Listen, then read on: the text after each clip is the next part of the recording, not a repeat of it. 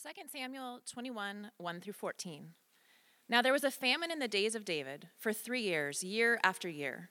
And David sought the face of the Lord, and the Lord said, "There is blood guilt on Saul and on his house, because he put the Gibeonites to death." So the king called the Gibeonites and spoke to them. Now the Gibeonites were not of the people of Israel, but of the remnant of the Amorites. Although the people of Israel had sworn to spare them, Saul had sought to strike them down in his zeal for the people of Israel and Judah. And David said to the Gibeonites, "What shall I do for you? And how shall I make atonement that you may bless the heritage of the Lord?" The Gibeonites said to him, "It is not a matter of silver or gold between us and Saul or his house. Neither is it for us to put any man to death in Israel." And he said, "What do you say that I shall do for you?" They said to the king, "The man who consumed us and planned to destroy us, so that we should have no place in all the territory of Israel. Let 7 of his sons be given to us, so that we may hang them before the Lord at Gibeah of Saul, the chosen of the Lord." And the king said, "I will give them." But the king spared Mephibosheth, the son of Saul's son Jonathan, because of the oath of the Lord that was between them, between David and Jonathan, the son of Saul. The king took the 2 sons of Rizpah, the daughter of Aiah, whom she bore to Saul, Armoni and Mephibosheth, and the 5 sons of Merab, the daughter of Saul, whom she bore to Adriel, the son of Barzillai, the Meholathite. And he gave into the hands of the Gibeonites, and they hanged them on the mountain before the Lord, and the 7 of them perished together. They were put to death in the first days of harvest, at the beginning of barley harvest. Then Rizpah, the daughter of Aiah, took sackcloth and spread it for herself on the rock, from the beginning of harvest until rain fell upon them from the heavens. And she did not allow the birds of the air to come upon them by day, or the beasts of the field by night. When David was told what Rizpah, the daughter of Aiah, the concubine of Saul, had done, David went and took the bones of Saul and the bones of his son Jonathan from the men of Jabesh Gilead, who had stolen from the public square of Beth-shan, where the Philistines had hanged them on the day the Philistines killed Saul on Gilboa.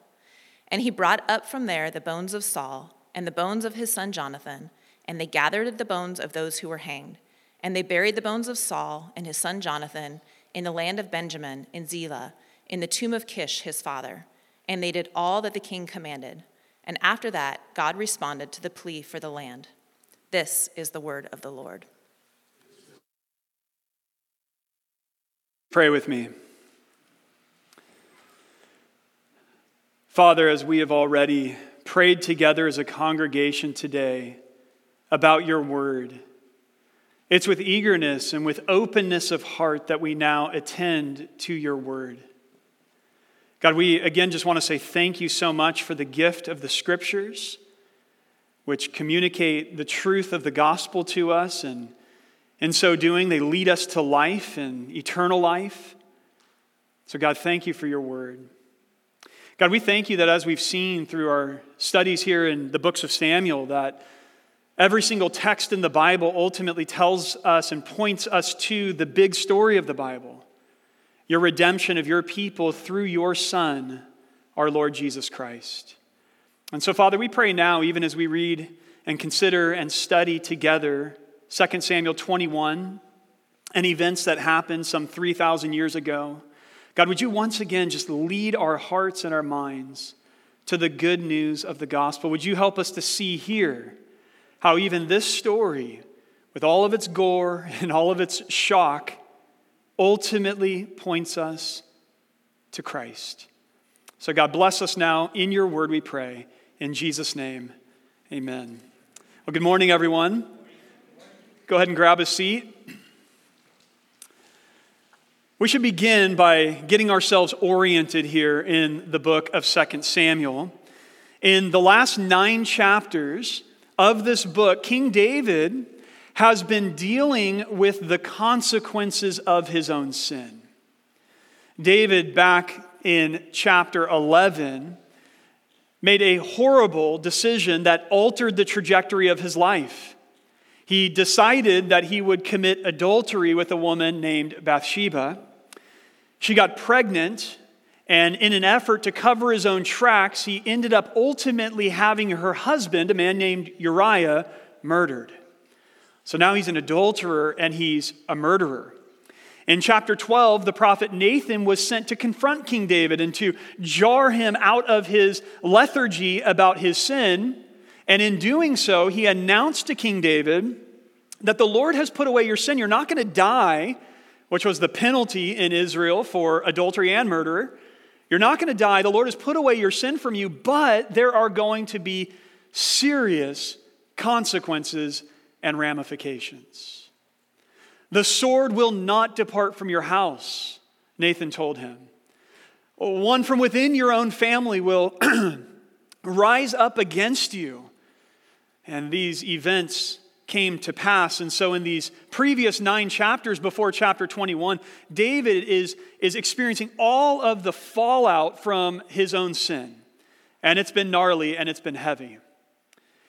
But something changes here in chapter 21, because now David in this chapter is forced to deal with the consequences of somebody else's sin, the sin of his predecessor, King Saul. And all of us in our own lives experience what David has experienced. In a lot of ways, we do have to endure and deal with the consequences from our own sins. There are decisions that we make that violate our own conscience, and they violate the Word of God, and they go against God's Word and God's commandments that are meant to give us life, and we rebel against that and go against that, and there's consequences and there's ramifications, and we find that a lot of our life is lived dealing with those consequences and trying to repair things that we've destroyed. But it's also true that in all of our lives, we have certain chapters of our lives in which we are suffering the consequences and having to navigate through new challenges in our lives that have come to us not on account of something we did, not because of your own sin, but because of the sins of somebody else that are now impacting you. You didn't ask for it. You didn't sign up for this. And yet you find yourself being affected by the sins of somebody else. And so today we're going to see the effect of Saul's sin. We're going to see how it impacts David and Saul's family and the whole nation of Israel. And it's a dark time for the nation of Israel, but there's light at the end of the tunnel and there's hope in this story. Our story begins at an unspecified time in David's reign. And it begins with a 3-year famine that has been consuming the land of Israel. So there have been 3 years now where the farmers have gone out and they've sowed their seed and they've tilled up the soil. They've done everything that they can do. They've done their work, and yet the heavens have been shut up and there's been no rain and there's been little to no food produced year after year after year here. And the people are miserable. Likely the death toll is piling up from starvation or secondary causes. And so right at the outset here, we in verse 1 are being introduced to the first theme of this story, which is the theme of sin and judgment. It's right there in verses 1 and 2. The judgment, again, is coming in the form of this 3 years long famine. This is a national emergency in Israel. Things are horrible. The people are suffering and they're starving. And so David, their king, seeks the Lord on behalf of the nation. He's like, we've got to sort this out. We've got to figure this out. We need help. And he goes to the Lord. And he seeks the Lord. Let's look at verse 1 and see all of these things together. It says this again. Now there was a famine in the days of David for 3 years, year after year. And David sought the face of the Lord. And the Lord said, there is blood guilt on Saul and on his house because he put the Gibeonites to death. So notice with me that the famine that has struck the nation of Israel is not just some random act of nature. God explains to King David when he seeks the Lord about this famine, he explains that it's actually the result of sin. Again, the Lord said, there is blood guilt on Saul and on his house because he put the Gibeonites to death. Whoa. There is guilt, God says, on Israel's first king, King Saul, and on his house, meaning on his entire family. And where is this guilt coming from? Well, it's blood guilt, meaning guilt from the shedding of innocent blood. And God reminds David, no, Saul struck down the Gibeonites. Now, we're introduced to these people, the Gibeonites, back in the book of Joshua. When Joshua led God's people, the nation of Israel, into the promised land, God called Joshua to drive out all the inhabitants of the land of Canaan, because this was their land that God had given to them. And so they go into the land of Canaan under Joshua's leadership, and they start defeating their enemies, and they're consuming their enemies, and they're driving their enemies from the land, just like God had promised them. And the Gibeonites hear about this, and they're witnessing this, and they become afraid. They think to themselves, we're probably next. They're going to come and consume us. And so what they do is they deceive Joshua into making a covenant with them. They go, okay, here's what we need to do. We need to dress ourselves and our animals up like we have come on a very long journey. And so they put on these worn out clothes and worn out sandals, and they put worn out sacks on their donkeys, and they come in just haggard and dirty and dusty. And they come to Joshua, and they tell Joshua that they're from a land that is far outside of the promised land, far outside of the scope of Joshua's conquest, and they ask if Joshua will make a covenant with them. Now, the reality is they came from about a couple miles north of Jerusalem. I mean, they're right in the heart of the promised land, but they deceive Joshua, and Joshua and the leaders of Israel make a covenant with them that says that we will do you no harm. This is what's being referred to in verse 2. If you look at verse 2, it says, although the people of Israel had sworn to spare them. It's a reference back to this covenant that Joshua made with the Gibeonites. So all of a sudden, even though they were deceived, the people of Israel realized we made this covenant before the Lord. We have to honor it, and they spare the Gibeonites, and it's supposed to be a perpetual covenant, and the Gibeonites are living in the land from that day forward. So with this generations-long covenant standing between Israel and the Gibeonites believed that they had peace.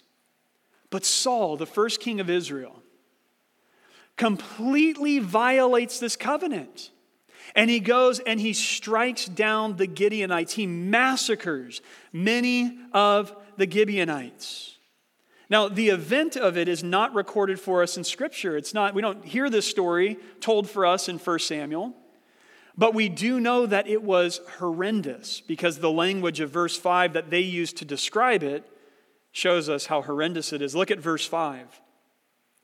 These Gibeonites say, the man who consumed us and planned to destroy us so that we should have no place in all the territory of Israel.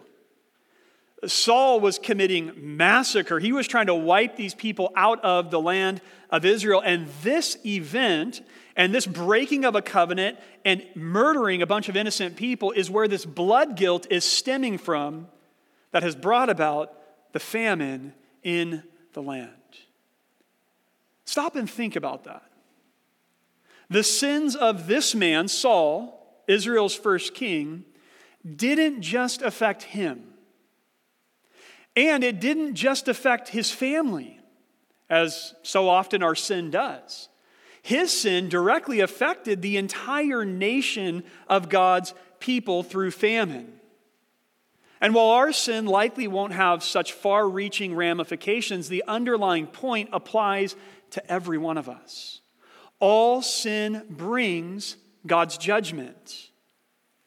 And as we are painfully aware of, much of that judgment shows up in our earthly lives, just like it did for Israel. It was a real famine, a real crisis that they really had to endure. And as I've already mentioned, a lot of the sin that we commit in our lives, the consequences of it are felt and experienced right here in our lives. But we've got to understand that any and all temporal judgment that we might experience in our lives is meant to point us to the great judgment that every sinner will face. the day that we will all stand before God, before his judgment seat, and either be granted access to heaven or be condemned to hell. The Bible clearly teaches us that sin brings God's judgment. Romans 1:18 famously puts it this way, "For the wrath of God is revealed from heaven against all ungodliness and unrighteousness of men." Now, famine, incidentally, is a really great picture of judgment. I mean, think about famine. Probably none of us in this room have ever experienced a long-term famine, but think about it. Famine brings pain. Famine brings decay. Famine brings death to people. When people are experiencing severe famine, years-long famine, it removes all of the good and the beautiful and the enjoyable things from life. I mean, when people are without food, when you are physically starving, your entire experience is colored by misery. It's horrendous, it's unthinkable, it's horrible. And eternal judgment will be like that. It'll be similar to famine. It's called the second death. It is, in the truest sense, friends, the removal of all that is good and beautiful and delightful in your life right now. It is complete misery through being separated from the goodness of God. So David here, as this chapter begins, finds himself in a terrible position. He is the leader of God's people. He's responsible to care for them.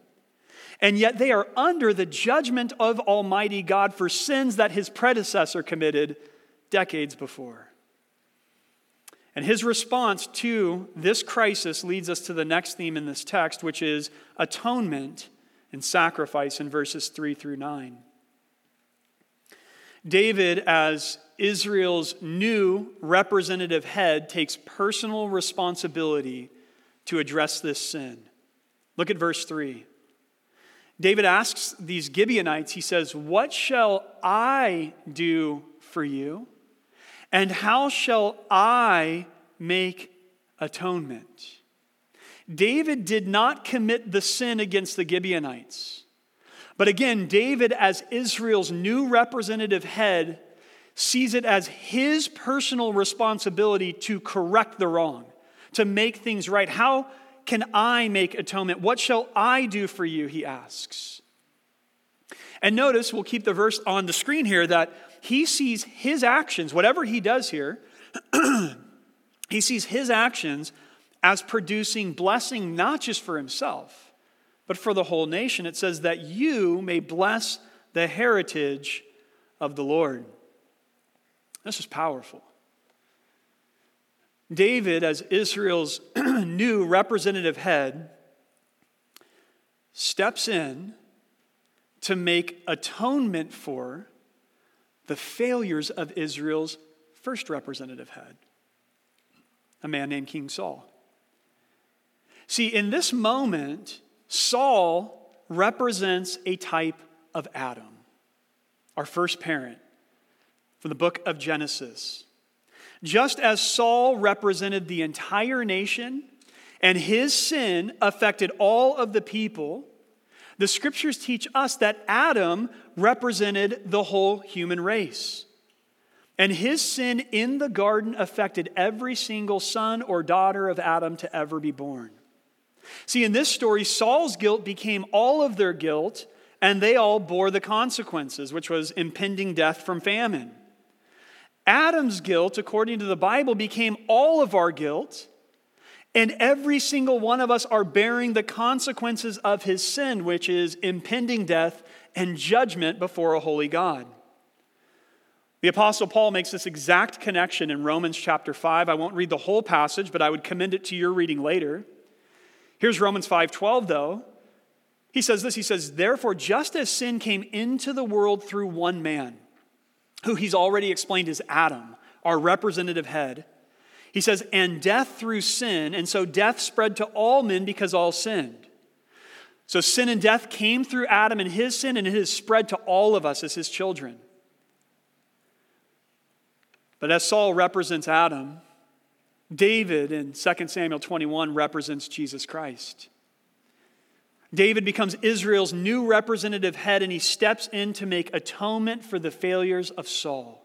And so it is with Jesus. Here's Romans 5:17. Paul's argument continues. He says, "For if because of one man's trespass," again, Adam, "death reigned through that one man, much more will those who receive the abundance of grace and the free gift of righteousness reign in life through the one man, Jesus Christ." 2 verses later, Paul says, "For as by the one man's disobedience the many were made sinners, so by the one man's obedience the many will be made righteous." Amazing. In Christ, we have a new representative head. Jesus became man for our salvation. He became like us in every regard except for sin, so that he could stand before God and represent us rightly, and he could bring atonement through his death on the cross for our sins. He, like David, is stepping in, and Jesus intercedes for the people of God. So what can this king, David, do to atone for the sin against the Gibeonites? Well, they tell him in verses 5 and 6. Look again at your Bible, please. Verse 5. "They said to the king, 'The man who consumed us and planned to destroy us, so that we should have no place in all the territory of Israel, let 7 of his sons be given to us, so that we may hang them before the Lord at Gibeah of Saul, the chosen of the Lord.' And the king said, 'I will give them.'" Wow. The Gibeonites demand justice here. They demand an eye for an eye and a tooth for a tooth. King Saul had killed their sons, and now they say, what will make this right? The death of his sons. Now, this does not mean that Saul only killed 7 Gibeonites. He massacred these people, as we already talked about. But 7 is the number of completion or perfection.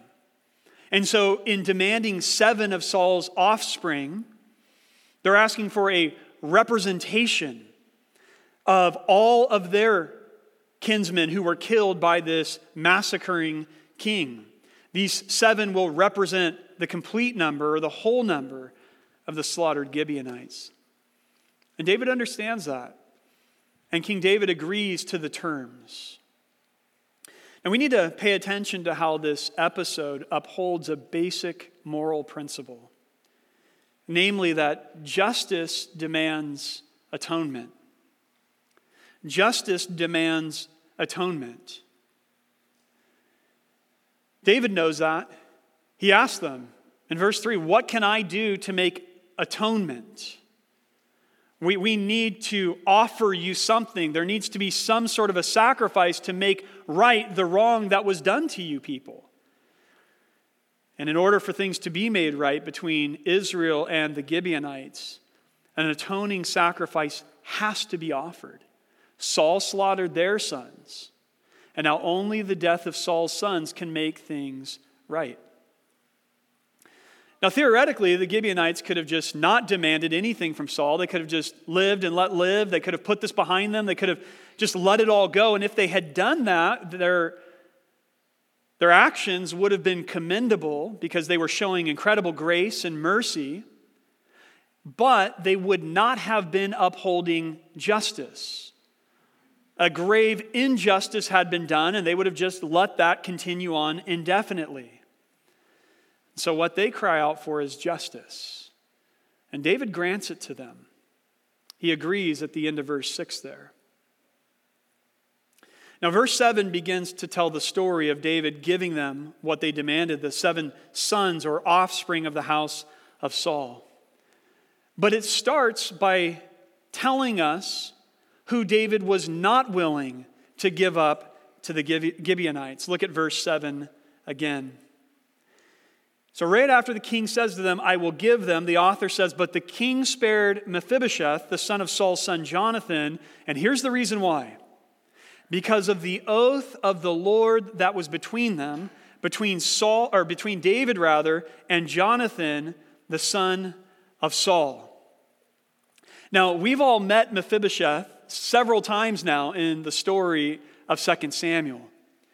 Mephibosheth was the crippled son of Jonathan, who was King Saul's son and was the crown prince of Israel while King Saul was alive. Jonathan was next in line. And Jonathan and David became best friends. And when Jonathan realized David would someday become king, Jonathan said, "Make a covenant with me. Promise to me before the Lord that when you become king, you will show God's kindness or God's hesed to me and to my family." And this makes a lot of sense because in these cultures, whenever a new dynasty would be established, kind of the first thing to do on day one was, let's go kill all the old family members. Let's go kill off all potential heirs to the throne. And so that's what normally happened. And Jonathan is saying, don't let that happen here. We're best friends. And I love you, and my heart is with you, and I support you. So when God makes you King David, swear to me before the Lord that you will show God's kindness, God's hesed to me and my family. And David swore, and he made a covenant with his friend Jonathan. And so when David's friend Jonathan died in battle with his dad Saul, and David became king, one of the things that we saw earlier in the book of Samuel is David proactively sought out descendants of Saul that he could show God's kindness to. And he became aware of this son of Jonathan, named Mephibosheth, who was lame in his feet, and he rescued him and he brought him, instead of killing him, he brought him into his house. He set him at his table. He gave him great riches. He treated him like a son to honor the covenant that he had made with Jonathan. This man, Mephibosheth, was arguably more qualified than any other descendant of Saul to be one of the 7 who would be executed. Because again, his father was Jonathan, meaning his father was the crown prince. Mephibosheth was probably then directly in line as a potential heir for Saul's throne. He was a perfect candidate to say he could be one of the 7. That's how we get justice. That's how we get things right. And yet David here will not hand him over. He refuses, and it's on the grounds of the covenant he made with Mephibosheth's father, Jonathan. Now, interestingly, the foundational sin here in chapter 21 that brought about God's judgment and brought about this famine was the violation of a covenant. Saul ignored the covenant that Israel made with the Gibeonites, and he struck them down. And here is David now trying to rectify that broken covenant, and he is not about to violate another one. He is going to honor the covenant that he made to Jonathan. Just because some new extenuating circumstances are presenting themselves, that's not going to cause David to change what he has already vowed to do. He promised Jonathan, and he promised Mephibosheth that he would care for him. And this is such a powerful reminder. I love this part of the story because just as David will not go back on his covenant, despite extenuating circumstances, changes that could have tempted him to go back, he will not go back, and neither will God ever go back on his covenant that he has made with his people. Now, sometimes even the best Christians who have the best theology are going through seasons of life, oftentimes as a result of their own sin, where at the level of our heart we do begin to doubt and wonder and question, will God change his mind about me? Yeah, I know the Bible says God loves me. I know the Bible says that God's committed to me. I know that the Bible says it's not about my own righteousness anyway, but come on, look what I've done. Or look what I've said, or look what I think, or how I feel. This is horrible. This is so bad. Are you sure God really does love me, that he's really for me, that he's not going to revoke his love, that he won't just reject me, that he's not going to change his mind about me? And we can feel that at times in our lives, but we need to be reminded, and David is a great reminder here through his faithfulness to Jonathan and Mephibosheth, that friend, if you're in Christ by faith, then that means that when God looks at you, he does not see your sin, and he actually sees Christ's righteousness. I mean, the sin that you commit is real and there are consequences, but guess what? That sin was paid for in full 2,000 years ago when Christ hung on the cross. The sin was atoned for, so there's no longer a need for further atonement. And so we can trust and we can believe that God cannot change his mind about us. To do so would be an injustice against us because justice has already been satisfied. Christ paid the cost for our sin. And so no matter what changes, what new extenuating circumstances present themselves in your life or mine, we can know without a shadow of a doubt that he loves us, that he is for us, that he is committed to us, that he will never, ever, ever change his mind about those that he has chosen. And so David here, as a picture of Christ, extends mercy to Mephibosheth. But in doing so, and this is really heavy, 7 other descendants of Saul had to die, including, interestingly enough, another Mephibosheth. Look at verse 8. The king took the 2 sons of Rizpah, the daughter of Aiah, whom she bore to Saul, Armoni and Mephibosheth, and the 5 sons of Merab, the daughter of Saul, whom she bore to Adriel, the son of Barzillai, the Maholathite, and he gave them into the hands of the Gibeonites. And they hanged them on the mountain before the Lord, and the 7 of them perished together. They were put to death in the first days of harvest, at the beginning of barley harvest. Now, notice there are 2 things happening here in verses 7 through 9. David here is administering both mercy and justice. Mercy to Mephibosheth and justice for the Gibeonites through the death of these 7 men. Notice that it's not mercy at the expense of justice. Again, had the Gibeonites just moved on, said, well, we're not going to require any sort of atonement, that would have been mercy being extended to the household of Saul, but it would not have been justice. And here in this moment, there is mercy and justice at play, but it's never mercy at the expense of justice. In order for David to show Mephibosheth mercy, somebody else had to die.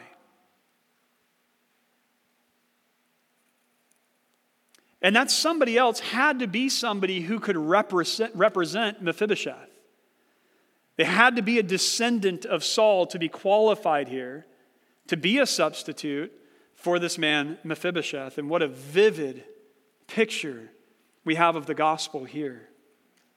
Because the scriptures teach us that in order for God to show any of us mercy, somebody else had to die.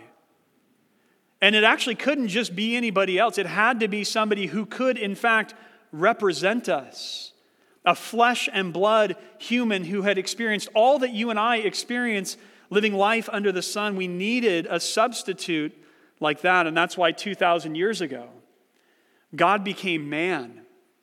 He took on human flesh, a human nature. He was a real person. And Jesus did all of that for our salvation, so that Jesus truly could represent us. He truly could become the second Adam. And although our first representative head failed and he led us into sin and death, we had a new representative head for all of humanity who would lead us into life and blessing with God. It's amazing.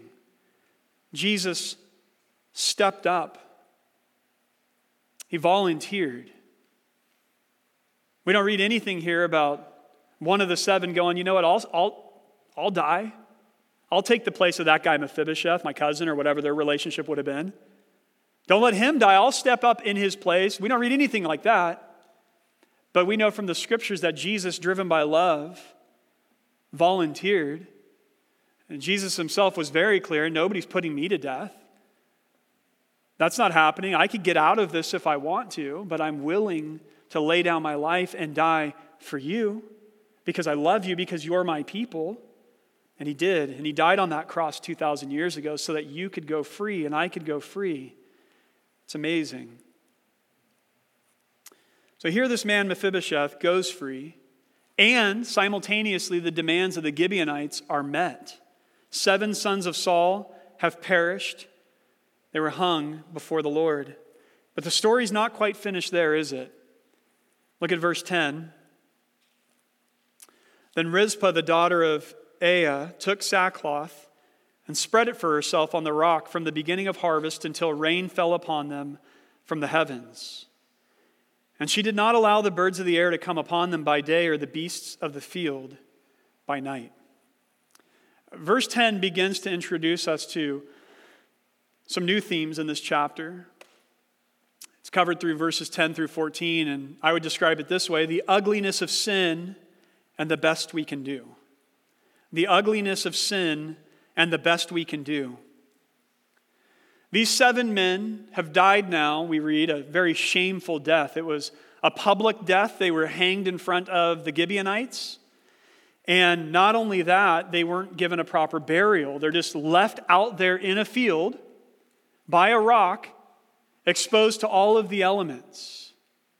And so this was adding insult to injury. They're being desecrated, really, their bodies. It's a completely shameful way for them to perish in the land of Israel.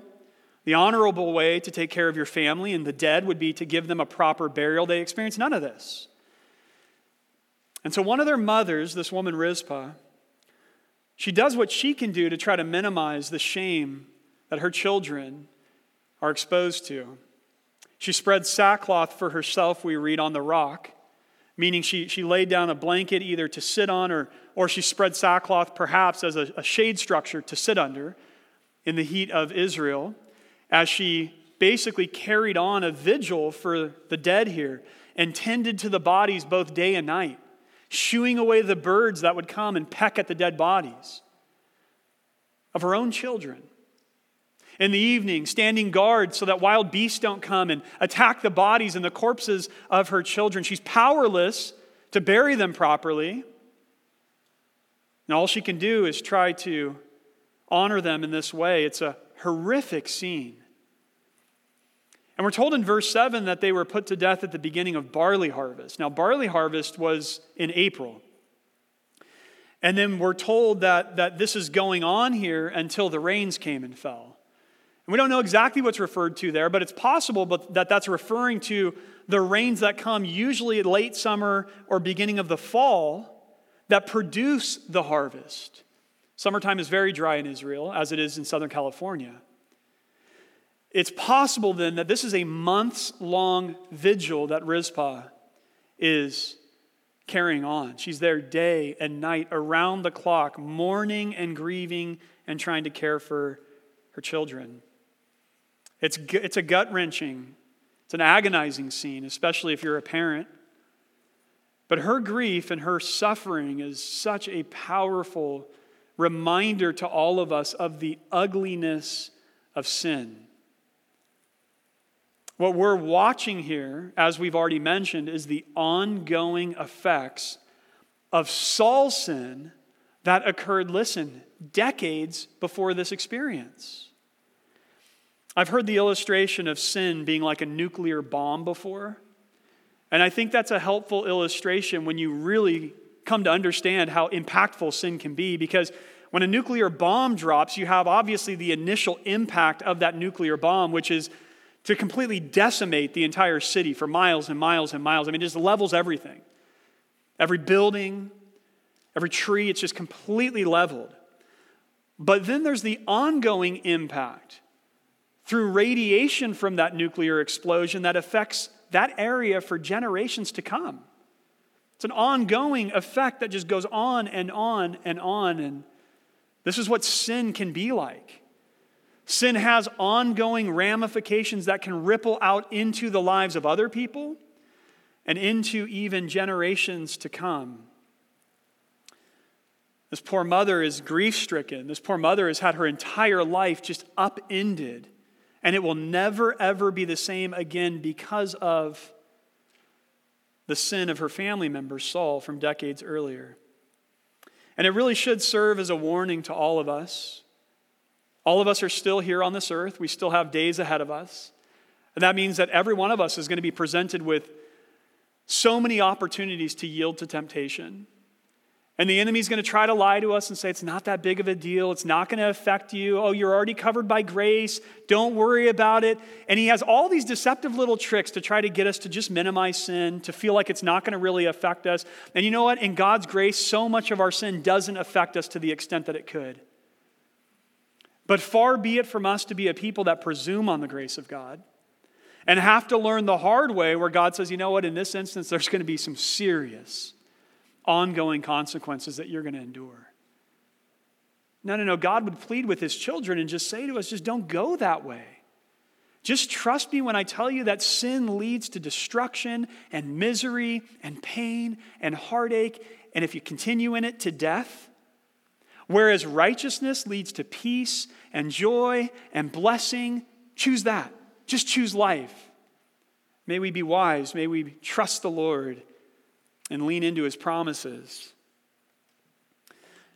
Now the scene ends here with David hearing about Rizpah, hearing about this tragic scene with this mom, and then he steps in to make every effort to make things right. Look at verse 11. When David was told what Rizpah, the daughter of Aiah, the concubine of Saul, had done, David went and took the bones of Saul and the bones of his son Jonathan from the men of Jabesh Gilead, who had stolen them from the public square of Beth-shan, where the Philistines had hanged them on the day the Philistines killed Saul on Gilboa. And he brought up from there the bones of Saul and the bones of his son Jonathan, and they gathered the bones of those who were hanged. And they buried the bones of Saul and his son Jonathan in the land of Benjamin and Zelah, in the tomb of Kish, his father. And they did all that the king commanded. David here will not leave the house of Saul in utter disgrace. He collects the bones of these 7 young men, and he determines we're going to give them a proper burial. He also collects the bones of Saul and Jonathan, who the backstory on that is briefly told to us there, but when they died in battle, the Philistines took the king and the crown prince's bodies, they publicly hung them in their own city, to mock them and disgrace them. And some Israelites from the town of Jabesh Gilead said, no.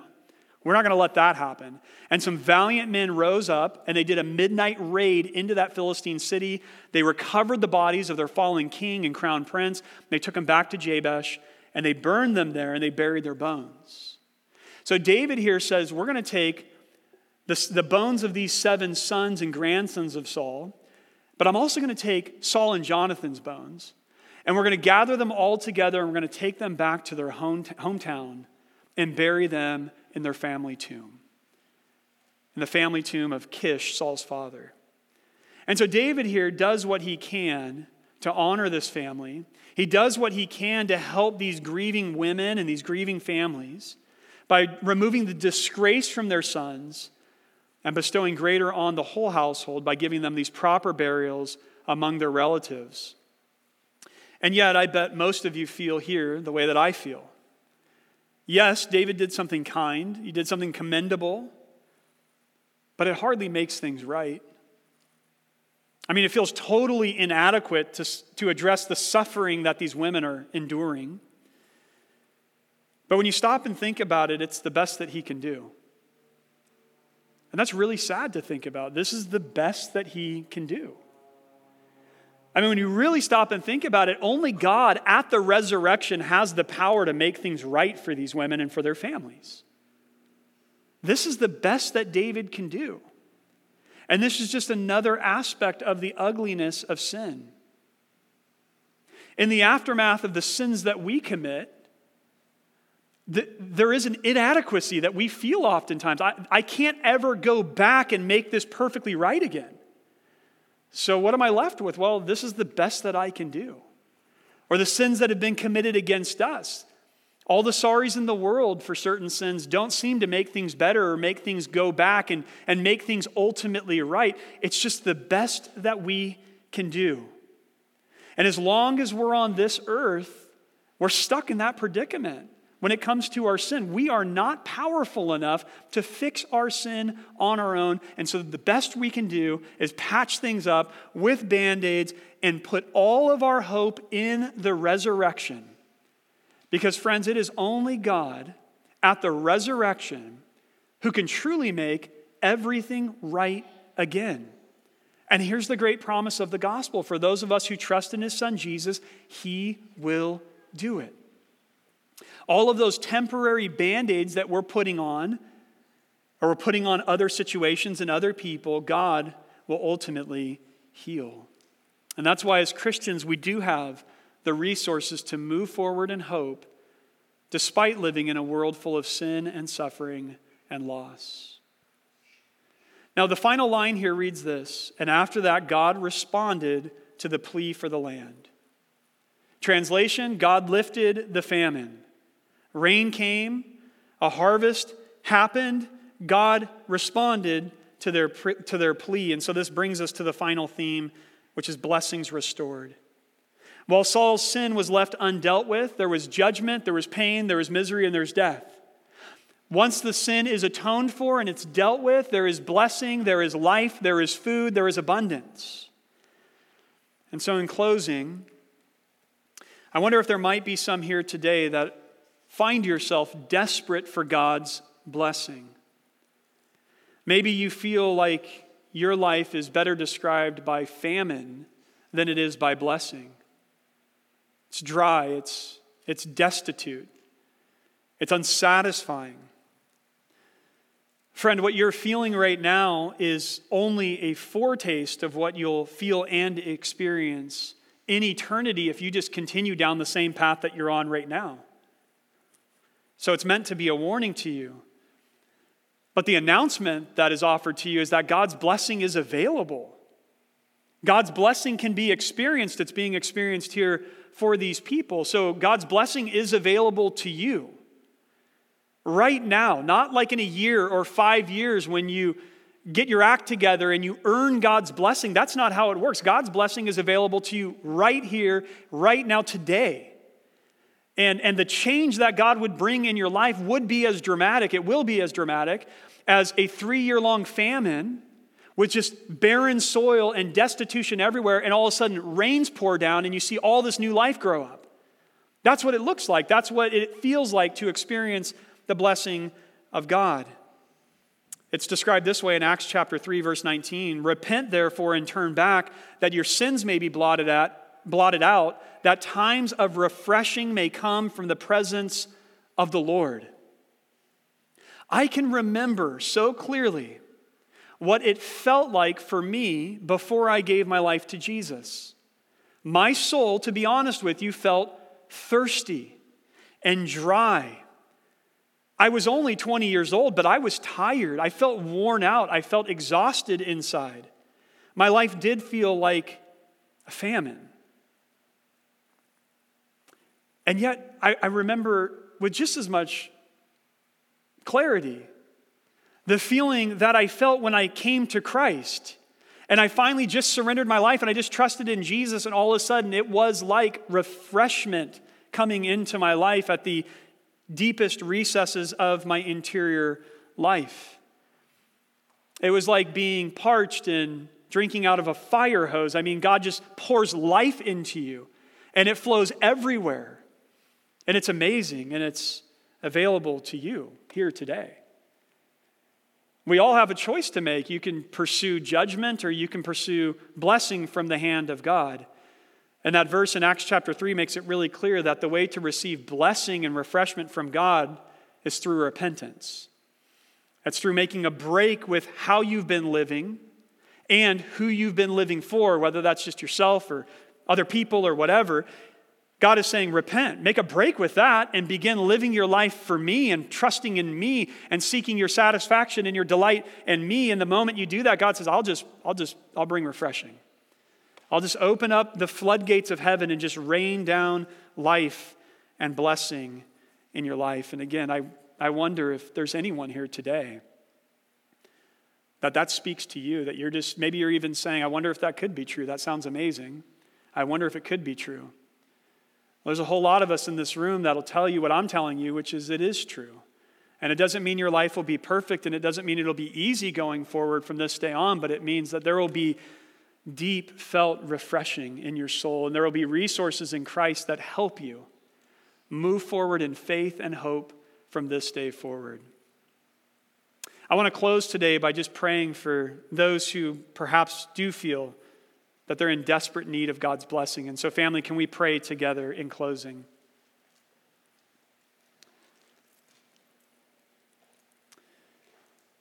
God, we are eternally grateful for your grace and for your goodness toward your people. God, we know that every single scripture and every single story we read in the Bible is meant to point us to the big story of the Bible, your redemption of us in Christ. And God, we can read stories like this and we can find ourselves in the text.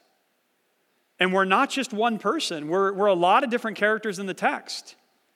In some regards and in some instances in our lives, we're Saul. We're the guilty ones of sin, and our sin is impacting other people.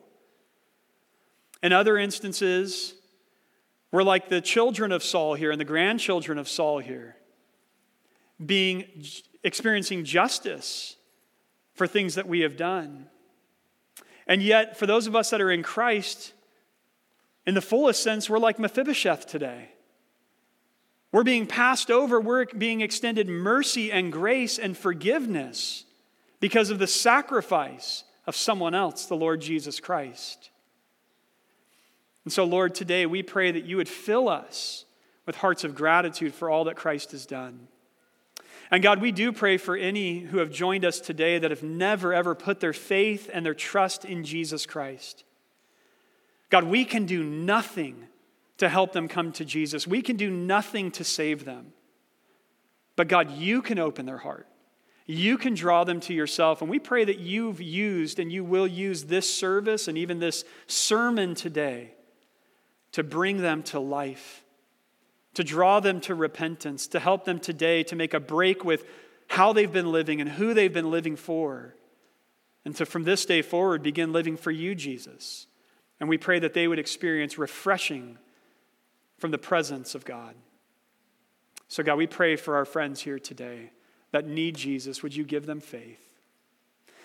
So God, we love you, we worship you, we honor you today. In Jesus' name we pray. Amen. Well, family, please stand to your feet. And as you do, we're going to sing a final song about what Jesus has done for us and worship him in light of the great sacrifice that he's made for our salvation. So let's worship together.